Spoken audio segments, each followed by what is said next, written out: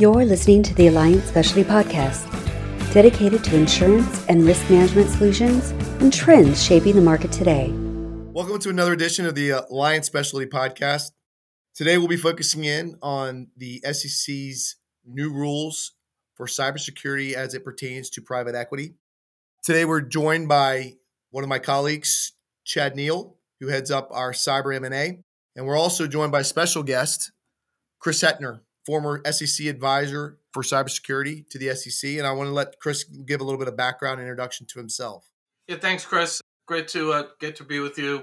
Been in the cyber arena for, about 30 years now. Most of my career was spent in Wall Street here in the New York area, supporting security operations and resiliency capabilities across some of the larger banks. Spent 5 years at Citigroup, 5 years at GE Capital, was their global chief information security officer, a couple of years in management consulting, and then an opportunity surfaced to come serve as senior policy advisor to the chair of the SEC. So I worked directly under both Mary Jo White and Jay Clayton.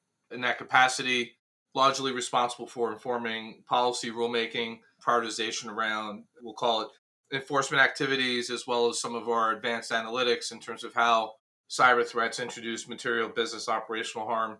And now with the new SEC agenda coming through with regards to company disclosures, including investment management implications, most of the work that my team has delivered is setting kind of the foundation for how we govern and oversee cyber risk going forward. Now back in the private sector, senior advisor to the National Association of Corporate Directors. We've got just approaching 23,000 members across our portfolio, largely focused on cybersecurity education, risk resiliency, as well as cyber risk reporting across our boardroom community. And look forward to the conversation today. Chris, we're so excited to have you as part of this podcast. Your background, I think, is going to really provide some really helpful insights for our clients. When I look back on 2023, the number of cybersecurity breaches continue to be a problem for PE firms and their portfolio companies, and specifically, the number of attacks that are targeting the portfolio companies themselves. And I know the SEC is definitely getting concerned about the negative impact that's having on investors. And as a result, we saw them come out with some proposed amendments around the Reg SP rule that has been in place really unchanged for many years. I'm curious, as you look at the proposed amendments to Reg SP, I'd love to hear some of your thoughts about what you saw as being proposed. When do you think we might see those actually be enforced in 2024? And lastly, what surprised you most that you saw and think might be codified? That's a great question. And so historically, Reg SP has been focused on the protection of personal identifiable information tied to a particular investor. So think of account number, the types of investments, positions, social security numbers, personal data.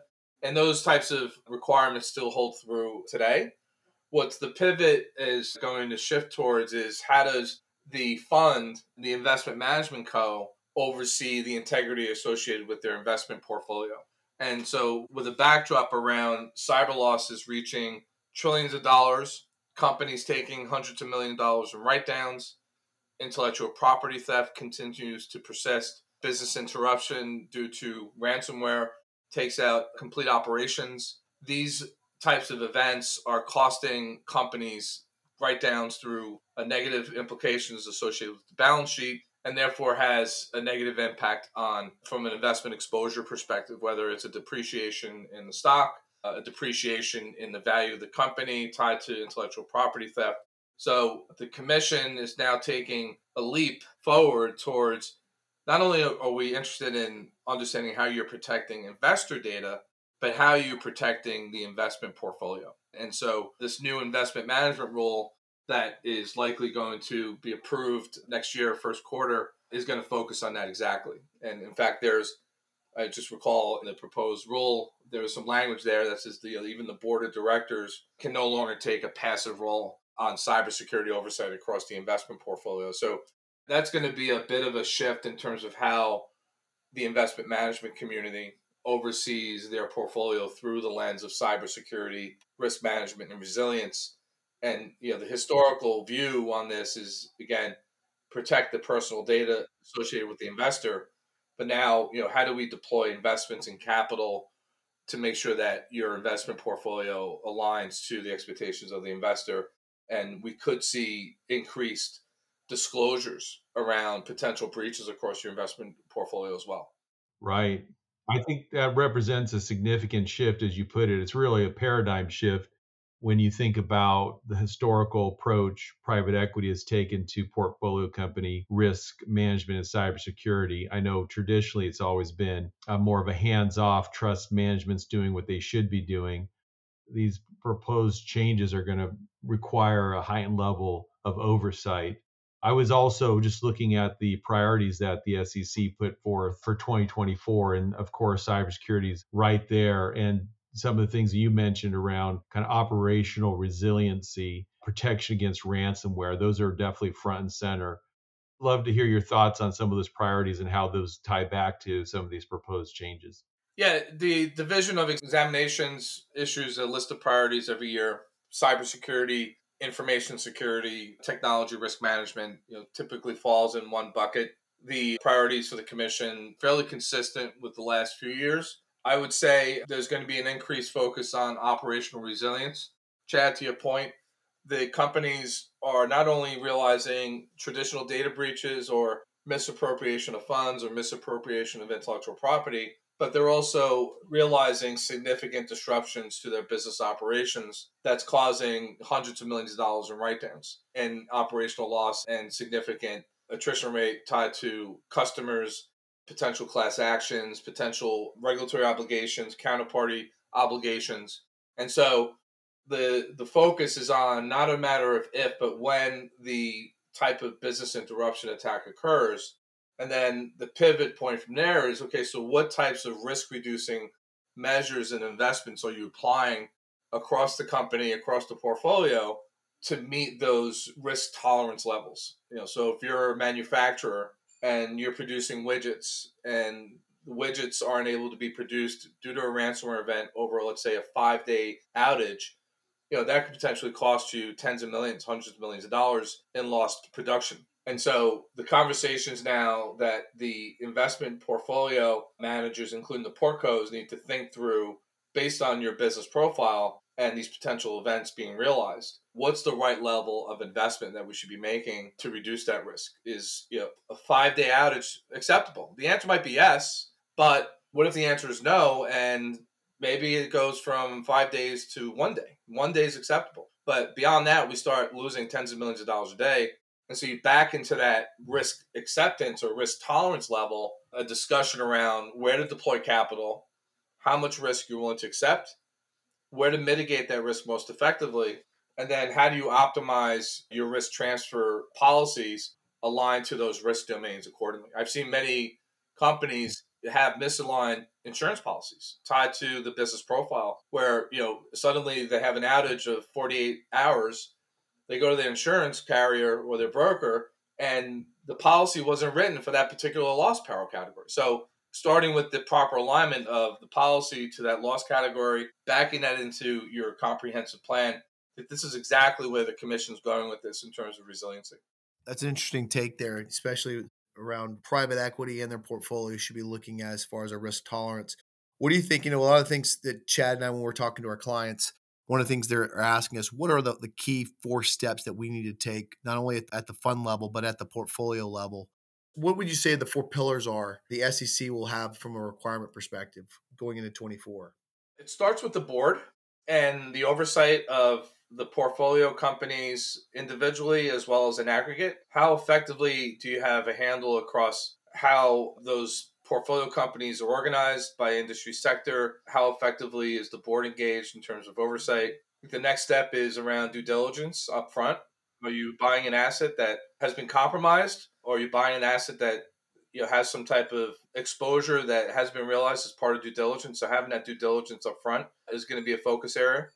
Third is the oversight across the portfolio. So drilling down into by segment and by industry vertical type, what are the most likely cyber threats that are going to occur and impact those individual companies, those individual segments, and what are you doing about it from a capital investment perspective? Cyber threat exposure to healthcare vertical is going to look different compared to manufacturing. It's going to look different compared to a payment system processor. Is going to look different compared to an energy company. So having those organized by industry sector and drilling into how effective you're overseeing and making sure that those deployments of investments are being applied effectively. And then I think, fourth, how do you translate or contextualize your cyber threat landscape through the lens of the business? And so historically in the private equity industry, we've taken a technology hammer to this issue. We've done continuous technology scanning. We've done continuous bottom-up security assessments, and those will continue to evolve. But how do we bring that technical exposure to business, operational, financial context so that we understand the exposure through that lens, and then we're effectively communicating that upstream to the board of directors? That to me is such an important point that you raise here because as you mentioned, right, we've thrown a lot of technology at this problem. I mean, if you look at the investment in cybersecurity technology over the last 10, 15 years, right, the investment's got a very steep curve.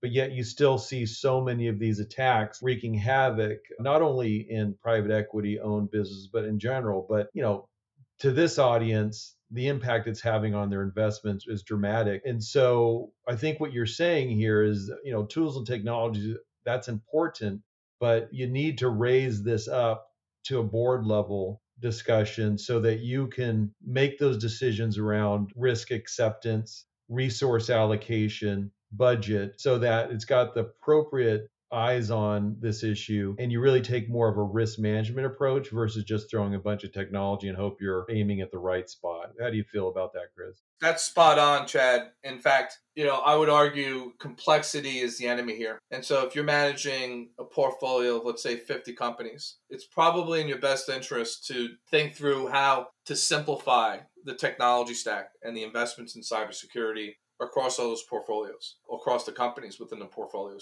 and how do we create some commonality? How do we reduce fragmentation? And by the way, by reducing fragmentation, you kind of achieve two positive objectives. Number one, you reduce the exposure because now you're creating more consistency across the platform.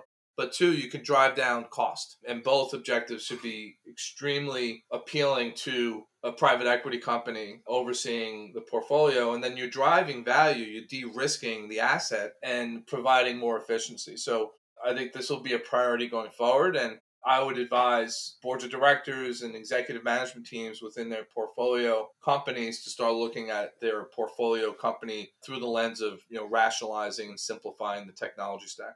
Chris, you mentioned simplifying the solution at the fund level down to the portfolio. How heavy-handed do you think private equity sponsors should be with their portfolio? And how, I guess, in conjunction to what potentially the penalties will be for noncompliance or the inability for them to explain how they're protecting the digital assets of their portfolio? Well, having led a fairly small practice for focusing on private equity firms, and obviously my role at the SEC, looking in the investment management space, realizing that there are different types of strategies. There are more active, private equity firms that acquire, operate the asset. And then there's, the other side of the spectrum is, I guess, would be more of a passive investor. For the ones that are, acquiring the asset, having operating partners, involved, I think it's going to be more of a heavy-handed approach, especially up front through due diligence and oversight. But if you're more of a passive investor, you should be asking those right questions.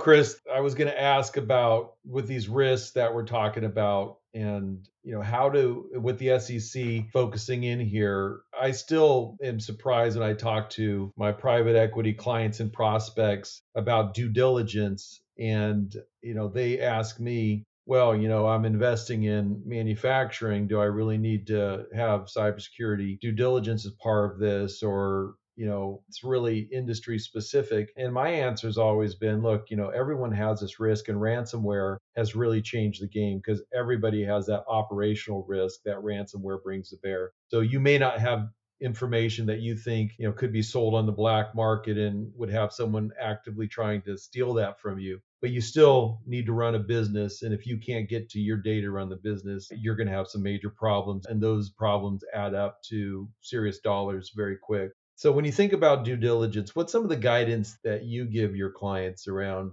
how to approach cybersecurity in that phase? And what are you trying to get maybe out of that, both from a pre-deal perspective and a post-acquisition point of view? Yeah, it's a great question. And, it really aligns nicely with the way we deliver board oversight and through the National Association of Corporate Directors. And what we do is we contextualize the business context associated with the asset that you're looking to acquire through your due diligence, and realizing that, you don't have an unlimited amount of time as part of that upfront due diligence. So you've had to be precise and targeted against those risk areas that are most relevant to that particular asset. And so we arm the boardroom, we arm, chief risk officers, chief investment officers with data around the business context, the specific threats impacting that particular company aligned to that particular vertical. And then quickly get to, okay, so here are the top 5 areas that are introducing financial exposure. Here are the top 5 areas you should focus on in order to reduce the risk, and then equip the due diligence team with that data so that they are asked the right questions and then they're receiving the right information in an efficient way. And if you are missing those investments, or you're realizing that this asset that you're acquiring has potential exposure, unnecessary debt, unnecessary inadequate hygiene, then your risk profile goes up. And that should be used as a leverage point for negotiations, for remediation. The commission is going to start looking at this very closely, representing the investor community, particularly through the enforcement organization. And then secondly, beyond the SEC, this is now opening up the aperture for class action suits through other organizations. So you've got, kind of two ends of it. You've got exposure from the SEC, but also from, the investor community.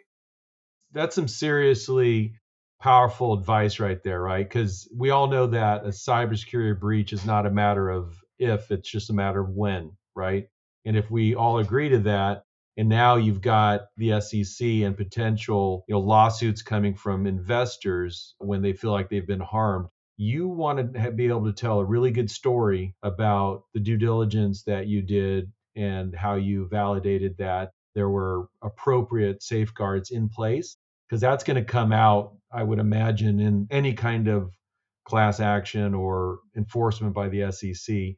So making sure you've done your due diligence, right? And you can say that you looked in the right areas and so on is going to be really critical. Chris, thank you so much for sharing your insights here today with us. Having somebody with your intimate knowledge of the inner workings of the SEC, how they're staffing up for this, the priorities and what that means to our clients and the prospects. I just want to thank you so much for your time and sharing those insights. I'd also like to let the audience know that we will be in New York with Chris Hetner, January 29th. It's a pre-PEI private funds for the CFO event that we're hosting, and we would certainly welcome anybody that would be interested in joining that. Please reach out to myself or Chris Clark for more information. And again, thank you so much, Chris Clark. Thank you for partnering with me on this podcast, and thank you, audience, for joining us.